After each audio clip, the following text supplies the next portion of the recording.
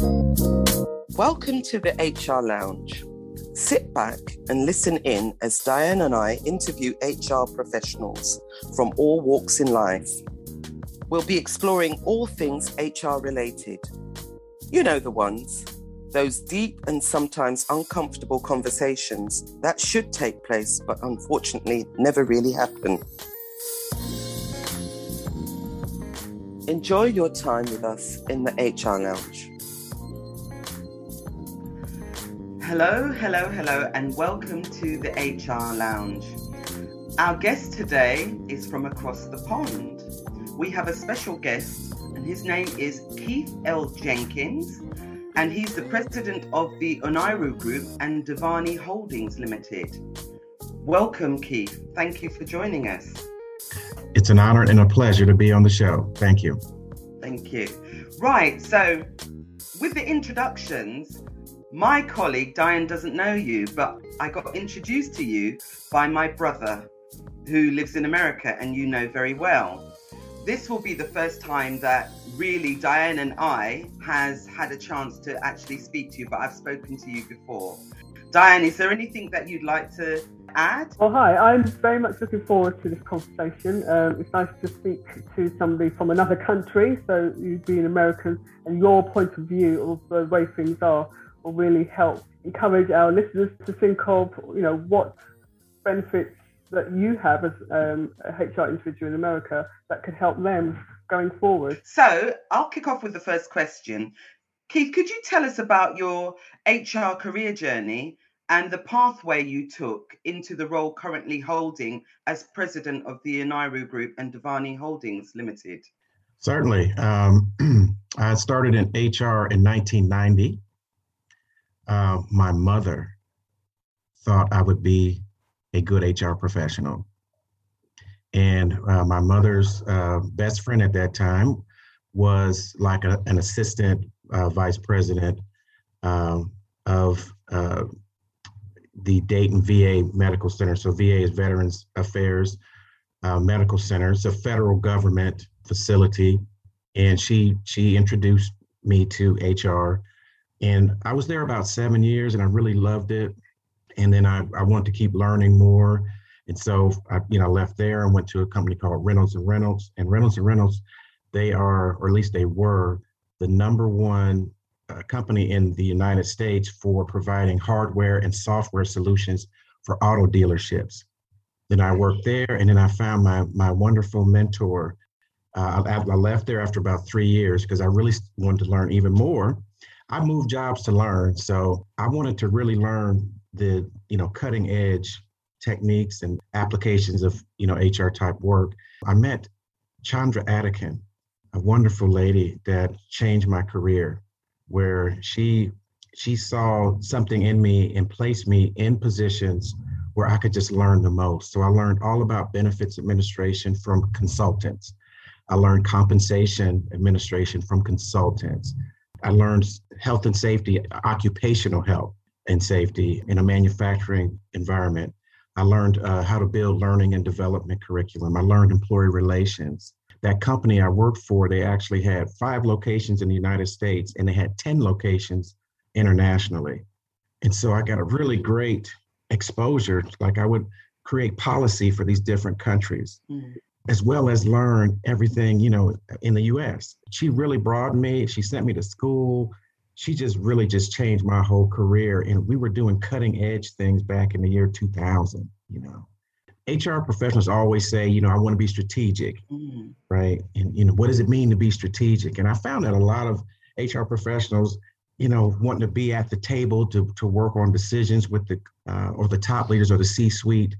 We have to find how our techniques, how our practice as HR professionals affects the bottom line, affects our objectives, and when we're able to operationalize and not be as transactional, where you can see the difference.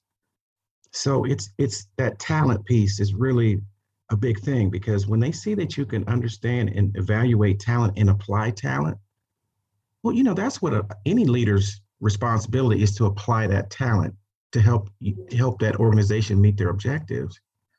So I was just really, getting into how to operationalize. The other thing that I found that with HR professionals, everyone acted like they knew about finance. And because this is war against, HR and finance is always a push and pull there in many cases. And so I decided to become a financial advisor with Merrill Lynch. That's a very large brokerage firm here. And, I had my Series 7 license, Series 66, Ohio Insurance license, your first module of the Certified Financial Planners. I wanted to make sure I really got in depth, had a great understanding of finance. So I did that for a while just to broaden my business acumen and to kind of separate me from other HR professionals that would always think they knew about finance. Because I realized I really want to know what it is so that when I'm working with finance professionals, I can speak their language. And instead of it being that push-pull, they can see that, I'm competent in their area and let's work together, right? Then the Great Recession hit in 2008 and had a very difficult time finding work and really struggled for about a year and a half. And so I started a business and I worked 3-4 jobs trying to make it. It was really hard. And then a good friend of mine connected me with, after about 18 months of that, connected me with Kettering Health, which is a large healthcare system in the Dayton, Ohio area. And I started there working in 2010, stayed there till 2019, started my consultancy in HR, and they were my client, and building my business. And then they've had some changes happen in there, and they've asked me to come back and do some work for them. I don't think I can get away from them. We're just family. We're just going to keep working. So that's where I am today. Oh, that's fantastic. It's really interesting journey you've had and career pathway within the HR arena. Yeah, it's quite interesting. So how do you think all that you've done has shaped you and influenced the way that you do HR practices? Because obviously one of the things you said was that you went off and did finance. So all these experiences, how has that shaped the way that you do your HR practice now? Well, what it's done, it's actually, my philosophy has changed. So when I first started in HR in 1990, it was not called HR. Yeah. Personnel. That's right. Another conversation. It was called personnel management. Yes, right. And for some reason, I always hated that name. I don't know why. I was so happy. Around 1992 is when they changed to human resources. I was so happy. I was like, man, I'm glad. I don't want to be called personnel anymore. But as I started to think about it, what do those names mean? Personnel is like, that's the department that tells you about people. Human resources is saying, how do we use people to reach our mission? Now, there are other somewhat progressive healthcare HR offices, departments out west in California, where they don't call it human resources. And they've done that for about maybe 3 or 4 years. They call it human performance. And so, but human performance says we're going to measure how effective people help us reach our objectives. I'm moving to what I call human excellence. How do we improve people to meet our mission, not use people? You're changing the narrative. See, we use difference, isn't there? Yes. How do we invest in people so that they are a part of what we do and we care about their development? And then we take that development and we operationalize it, because that's something I'm really into, trying to operationalize our techniques and applications and strategies.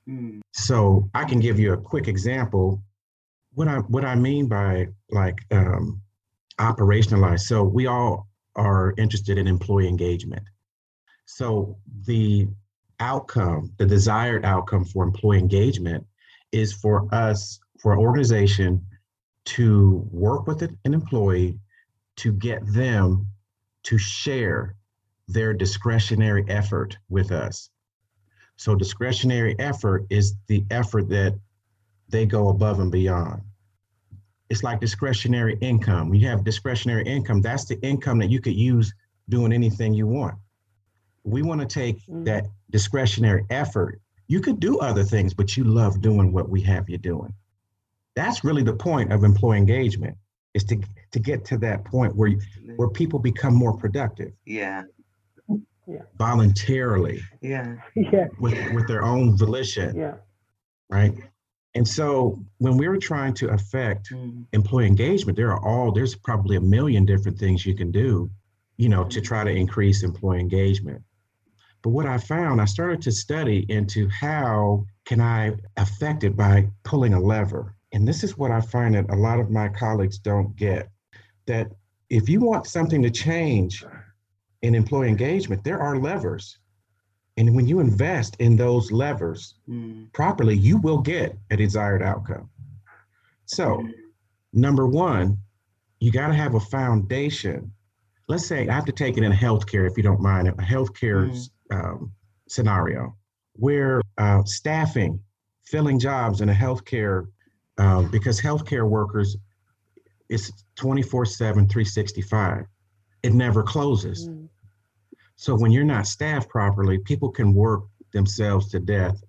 And if you're too lean, then people feel guilty when they take off because they know their coworkers are inundated with work, or they feel guilty in just taking time off because they know it's going to hurt the operation. So you'll always struggle with engagement when you don't manage staffing properly and filling enough positions and maintaining that balance, because healthcare is a very low margin business in the United States. They're happy to make 4 cents on a dollar, So, that's why finance and healthcare is so important, because you don't manage it, you just go out of business. Yeah. So the next thing is, if you have great staffing, then you have to have equitable employee relations. So we have to have an employee relation, that conduct and discipline practice that employees view as fair and equitable. Yeah. Meaning that the people that don't do their job well, they get punished. They don't just get to hang around and everyone gets the same kind of award for different levels of effectiveness. Because see, you'll take the morale from your good workers when they see not as good workers getting the same rewards as they're getting. Absolutely. Yeah. When you have those two foundations set, now when you start to do the extras, right? The extras maybe in compensation, maybe in paid leave, or when you start adding bonuses, when you start adding employee appreciation or employee advocacy councils to make sure that everyone's being heard and communicated with and know what the goals are, and you have an accurate performance management system, where we're just not checking off you're exceptional just so we can get it done. It actually helps and develops an individual. And that's a whole nother story there, because, in my ideology is that the performance cycle is, when I get to the end of that performance cycle, that's a celebration. I always want my staff, you're not dreading your annual performance review, because I do it all. I have quarterly check-ins. If something goes wrong, I'm talking to you so that when we get to that check-in, it's corrected.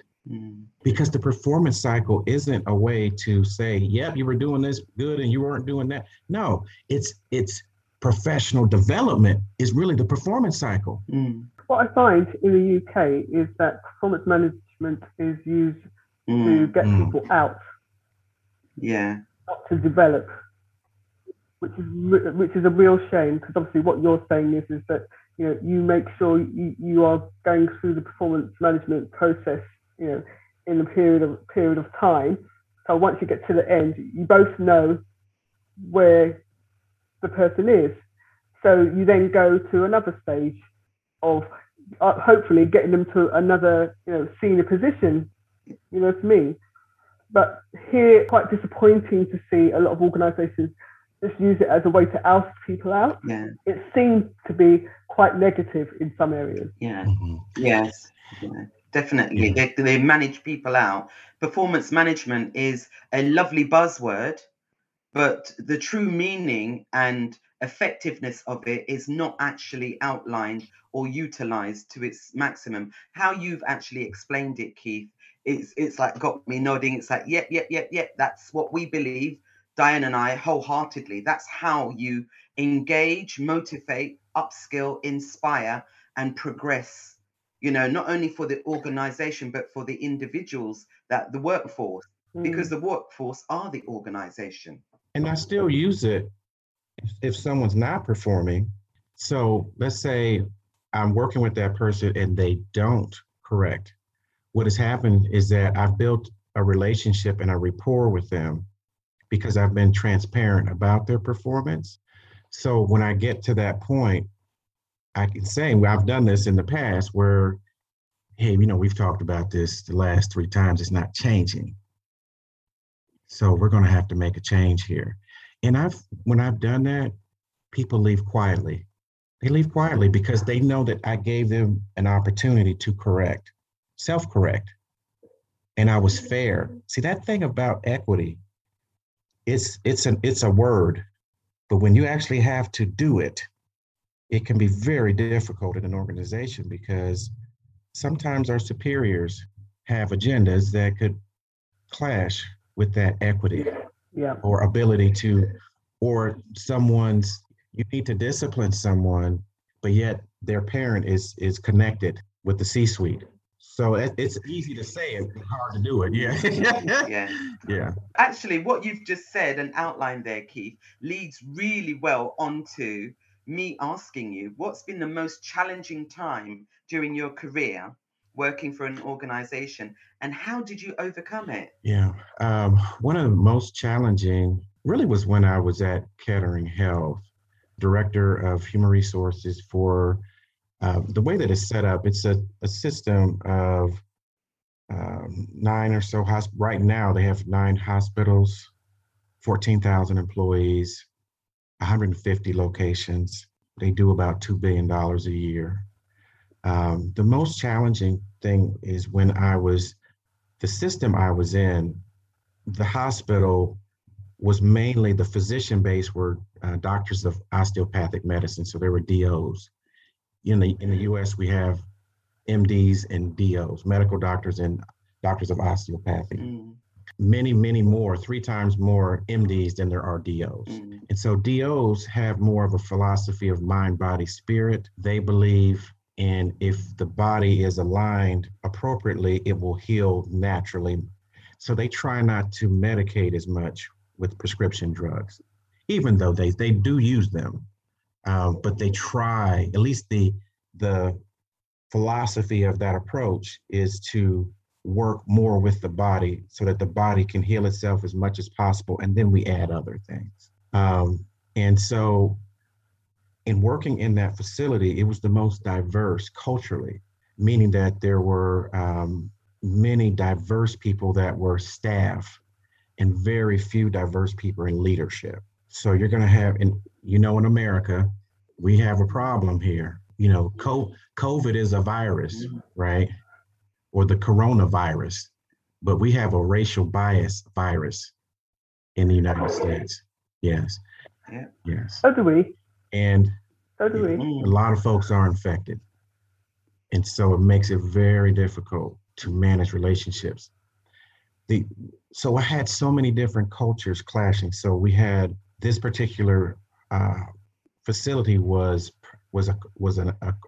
acquired by Kettering. So it was owned and ran with other leadership that we took over. So you still had many, many employees with that culture. Then you applied Kettering culture. And then Kettering is owned by a church, the Seventh-day Adventist Church. So you had Adventist culture coming in. Then you had Black culture there because you had many, many employees were African-American. And then you had the DO culture on top of that. And then you just have this matrix organization where you have the corporate office, pushing you and pulling you one way or another. And so managing all the relationships and all the leaders, and you have 3 bosses that are in different places and when they have different agendas and they're all pulling you one place to another. And the way that I dealt with that is through performance. To me, digging in, going all in, I want to do things that have never been done before that are needed. I want to go to that next level, not because I'm so engaged on promoting myself.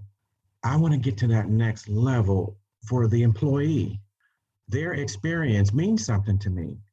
That patient means something to me.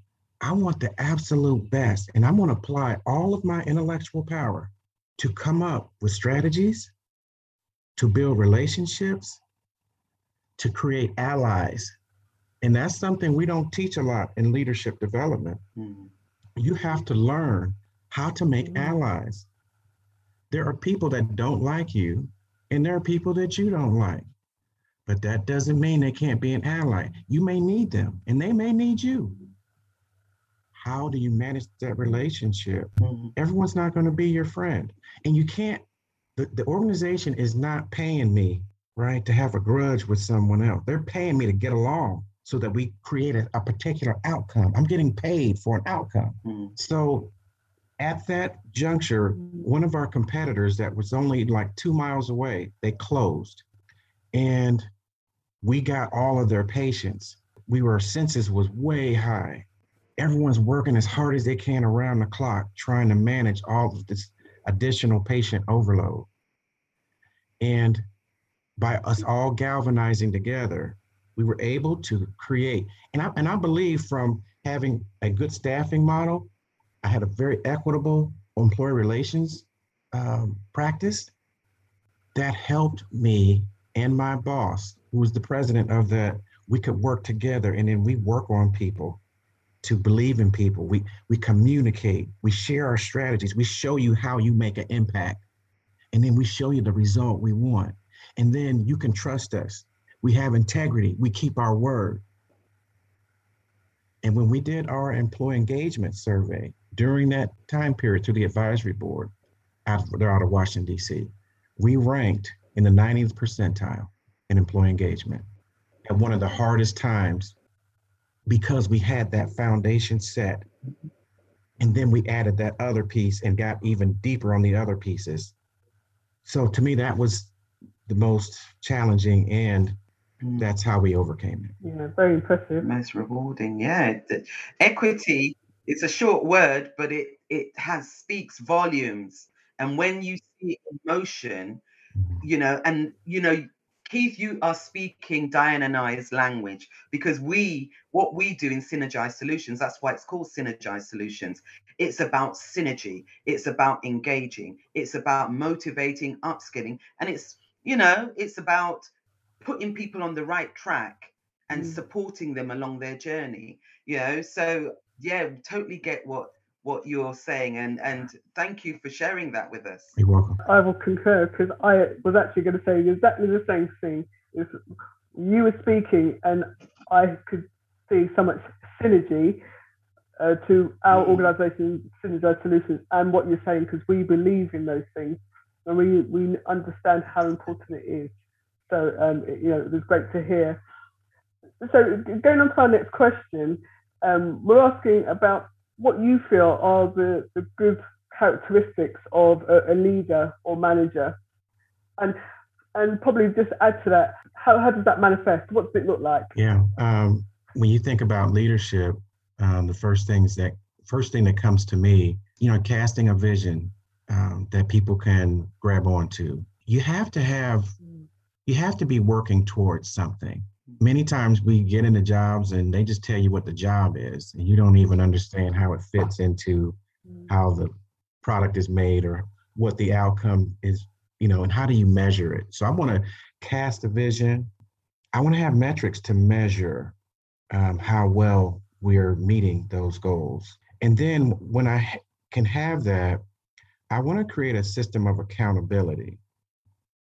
So when I'm placing people in their roles, I believe that a manager or leader's role is to be the catalyst. And this is not just me saying, this is Marcus Buckingham. I'm sure you've heard of him. He wrote the book, First Break All the Rules, a very good book. he talks a lot about that being the catalyst between a business objective and talent within an individual. So being able to have an eye for putting people in the right spots where they can excel. And so I've had some of my colleagues kind of get on my case because if I have a person and they're not performing something in that role that I need them to, I really look at to see, do they really have the ability to do it at the level I need it done? Because sometimes people aren't an exact fit for the job description. Sometimes they don't meet every single one of those tasks at the same talent level. If it's not all the way there, I won't make them do it because if it's not a forte for them, I want them to work where they excel. Work with their strengths. Yes. So a leader, I'm casting a vision. I'm setting goals. Then I'm setting measures to measure our progress to reach those goals.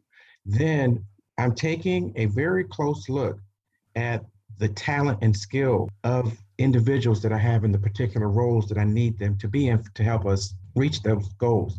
Then I have a value system. So here at Nero Group, we say our value system is called PEACE, PEACE. And it's that we're proactive, we're energetic, we're adaptable, we're collaborative, and we're ethical. So when I meet with my team, I remind them that value system. And then I give them examples of how they've demonstrated it in their actual job to reinforce their behavior. Then I keep my promises. They can depend on me. If I say I'm going to do something, I do it. If I can't do something, I'll tell you. If you don't do something right to the place where it bothers me, I'll say something to you. But I won't, if it's not a punishment in me telling you. We have to have thick enough skin to be corrected. I give them an ability to correct me. If I'm off track, I need you to tell me, and I don't get upset with you if you can do it respectfully. Now, I don't take it any kind of way. But if you can respectfully communicate to me where I need to do something different, and then I'll ask them, what do you want me to stop doing as your leader? What do you want me to continue doing? And what do you want me to start doing? And I found that when I do that, like Christine, who set up the meeting with us today, she would say to me, well, I need you to tell me, when you're changing things on your calendar. That's something that I can do. When I'm able to do that, it builds trust. The other thing I like to see in a leader is someone that will share details. I've worked with a lot of leaders that don't like to communicate. They like to leave employees in the dark because they feel like knowledge is power. So if they can manage that knowledge, then they can have a certain power over. And I just find the opposite to be more empowering when I trust you with this information. Now, there's a caveat with that. And I tell folks, if I'm going to trust you with it, if you leak it, there's going to be, hell to pay, repercussions and consequences. So I'll share it with you, but if you leak it, we're going to have big problems. Because I'm not going to change my organization because you can't keep your mouth shut. Means that you won't be here. Okay. And you have to hold people accountable. This isn't where I just let people do whatever they want to do. I'm very flexible, but I do hold people accountable. And I do try to create an environment. Yeah. I try to create an environment where people become self-directed. Yeah. And I've gotten criticism for that. Yeah. Because they want me to sit and tell them every single thing to do. I'm not doing it. I'm going to give you all the tools. I'm going to be available to help guide you and lead you, but I need you to think. And if you can't think, then you have to kind of go somewhere else because I need people that can think. And I'm sorry about that, but that's just the way it is, So that's when I look at leadership. To me, that's leadership to me. Yeah, no, that's fantastic. And as you were speaking, Keith, thank you so much. And thank you for the giggle because that bit, it was like, yeah, no, if individuals aren't performing and you're speaking our language with such passion, because that's how we see leadership. We see it as guided discovery, But also, as you were speaking, it reminded me of my first line manager who gave me my first job in the healthcare arena. And I came from Ernst and Young, so I came from a totally different environment. And I basically asked her, why did I get the job over other people? And she said, Jacqueline, I recruit for attitude and train for skill. Mm. And I've never forgotten that. I've never forgotten that. And that is the ethos that is embedded in me as a leader, with Diane as well. What we do in our business, the foundation of our business is integrity, with all of the skills and competencies that we bring to the table and synergize. And that really leads on to the next question about passion. So, what are you passionate about currently? And what keeps you striving to improve your working environment, your business, and your client relationships? My passion comes around, I actually care about people. And I know that sounds simple. I find a lot of HR professionals are attracted to the trappings of human resources work, meaning you have access to all data. You know everything about every person. You know all the sensitive data. I used to say to people, I know how much they make. I know where they live. I know who their kids are and how old their kids are. I know what doctor they go to. I know where they go to school. I know how much money you have in the bank. In your retirement. I know how much, what your benefits are. You know a lot of things about people. And I think some people kind of power trip because they want access to all of that information. The other thing is that they become enamored with the ability to give people employment and to have an understanding of how the pieces are moving in the politics. But really, those are things that are there. Those things do not motivate me. For some reason, by God's grace, I just thank God for it. That, like, I was giving a presentation around the book, The Ideal Team Player by Patrick Lencioni's wonderful book. And it says that the ideal team player has 3 virtues. They're humble, they're hungry, and they have people smarts. And when you're lacking one of those virtues, they have kind of a name for you. And so that's what kind of makes it kind of fun and funny. But I was doing a presentation to about maybe 8 or so leaders, and they were just looking at the screen. And I had to kind of, hey, I'm not telling you this because it's information.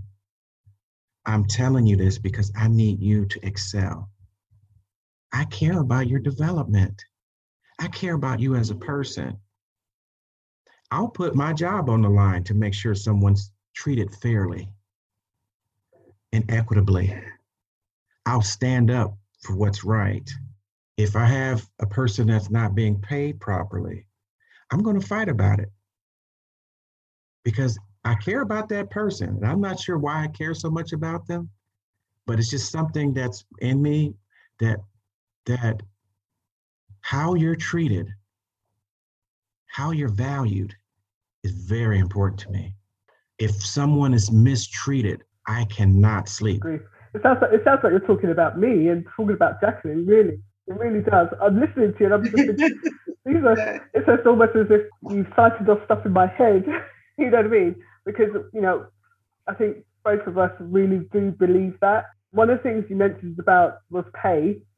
I'm actually the founder of the Ethnicity Pay Gap campaign. Oh, wow. So, okay. That subject is a big subject for me. And I totally get the fact that it is totally unacceptable to be paid unfairly. Yeah. And through organisations, obviously, the fact of discrimination that goes on, it's unfair. And I get very annoyed and frustrated, and I feel that I have to be the advocate, as does Jacqueline, to be able to put things right. Yeah. So I'd like to think about all that you're saying. Yes. So you have obviously had such a strong career. You've given of yourself. How have you helped others under you to excel? And that term, play it forward. What does that look like to you? Yeah, it's funny. I'll just give you an illustration. we worked we created an employer resource group or affinity group at Kettering Health, and one for Black professionals. And one session, we had about maybe 20 people around the table, and they asked each person, how did you come to Kettering Health? And 6 people said, me. And I really enjoy evaluating talent. And I don't know, I think when you do it for 30 years, I can see talent in people. And if I can see it in you, it doesn't matter what you look like. If you have it, I try to place it in the right place. Many times in my prior role, they would send me people who were not doing well. They would send them to me for me to kind of get them on track and then send them back. I'd keep a person 7 months. I'd work with them. I'd send them back, and then they're productive. So it's about, it sounds so simple, but it takes effort to care. It takes a lot of effort to actually care. Yeah. Because some leaders, you just don't have to do it. You can just say, I'll get another person. I don't do that. I'll say, I want to try everything I can to see if this person fits and find where they fit. Then if they can't, then that's fine. But I'm going to give it everything I have. That means I know what that person is like. One strategy that I employed at one point, because my employee engagement scores had slipped one time. And I'm like, how did it slip? What happened? And I still don't know to this day why it slipped. But what I did to get it back to where it was I said, you know what? I'm going to find a project with my direct reports, all of them, that we can work together on. And then I'm going to take them to lunch outside of the office once a month to get to know them better. And I found that when I would take them to a really nice restaurant for lunch, because we go to nice restaurants for dinner, right? But when you go to a nice restaurant for lunch, it's very cozy and they're bringing all this wonderful food out. I found that they would start to tell me about not just their work struggles, I would understand what they were struggling with in life. Gave me a different perspective on how I could help them. And then when I would find that project, even my receptionist, I found a project that her and I could work together on. And I found that I learned a lot because it was something I didn't know about. She was educating me quite a bit, and then I could remove some obstacles that she had. And then when you take the time that's caring, and that takes time to do that. Now, when you're in those roles, you don't have a lot of time, but I made the time, and I really think that makes a difference. In my role there, I would talk to any employee at any time. If an employee just came in, they didn't have to be on my calendar. I would stop what I was doing, and I'll say, hey, I'll come on, tell me what's going on. And when you take time like that, you give to people, they give back to you. And when they give back, then I can help see where I can place them. And so that's kind of really how I approach that. Very good. That's fantastic.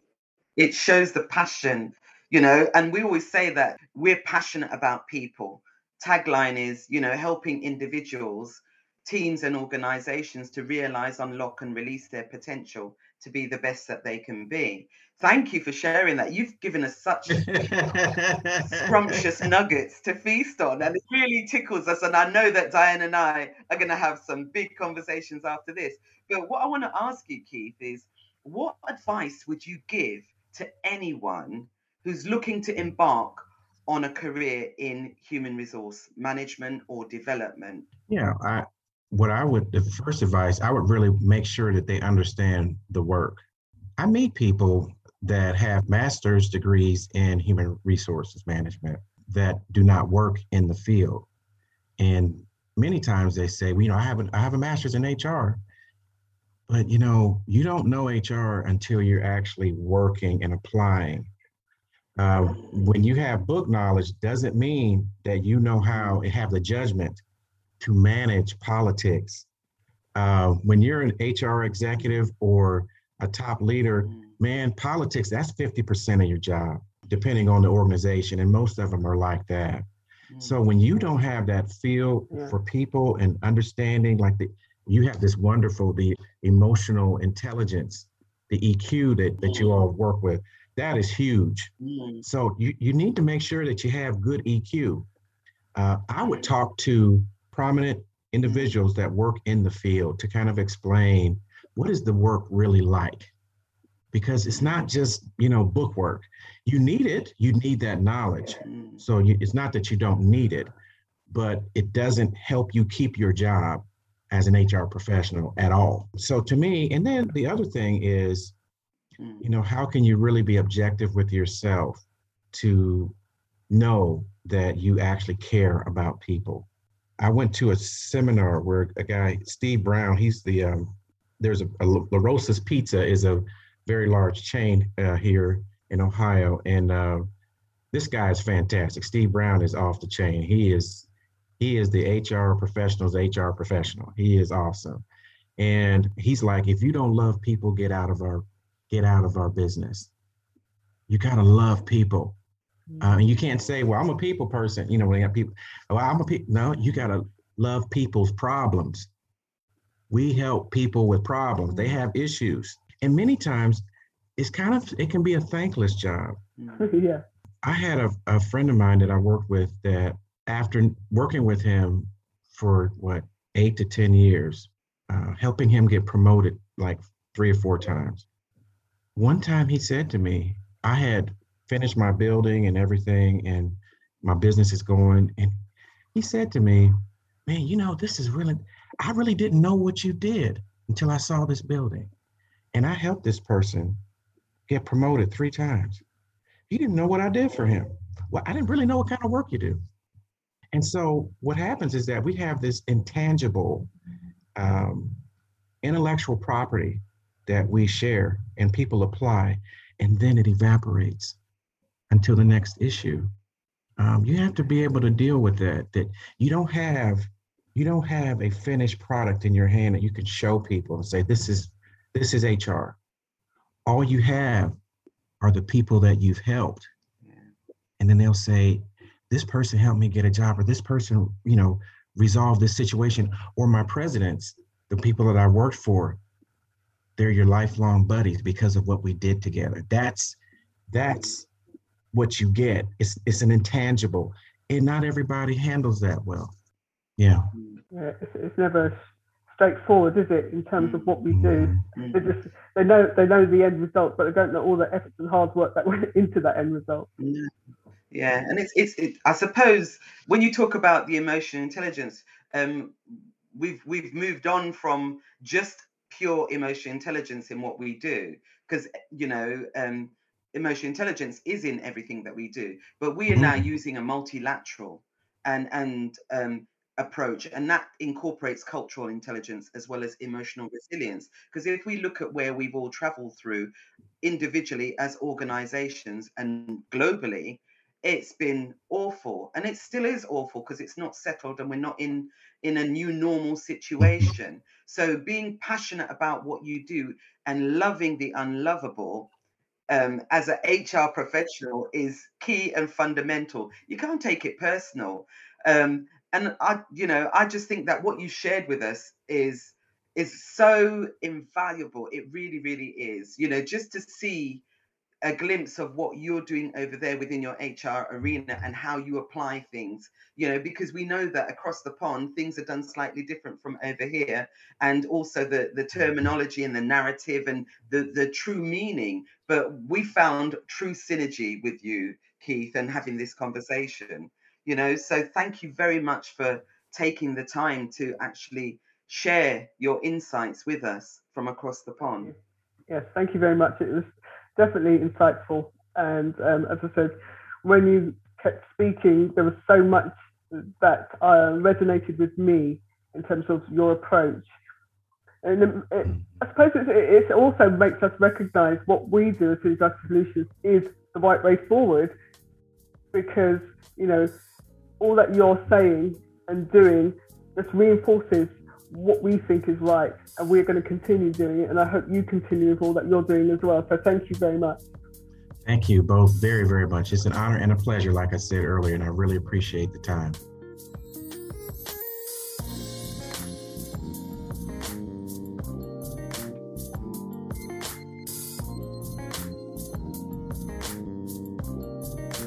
Thank you for listening to the HR Lounge. We hope you find our podcast insightful. Join us next time for more thoughtful discussion. And remember, you have the power to make a difference.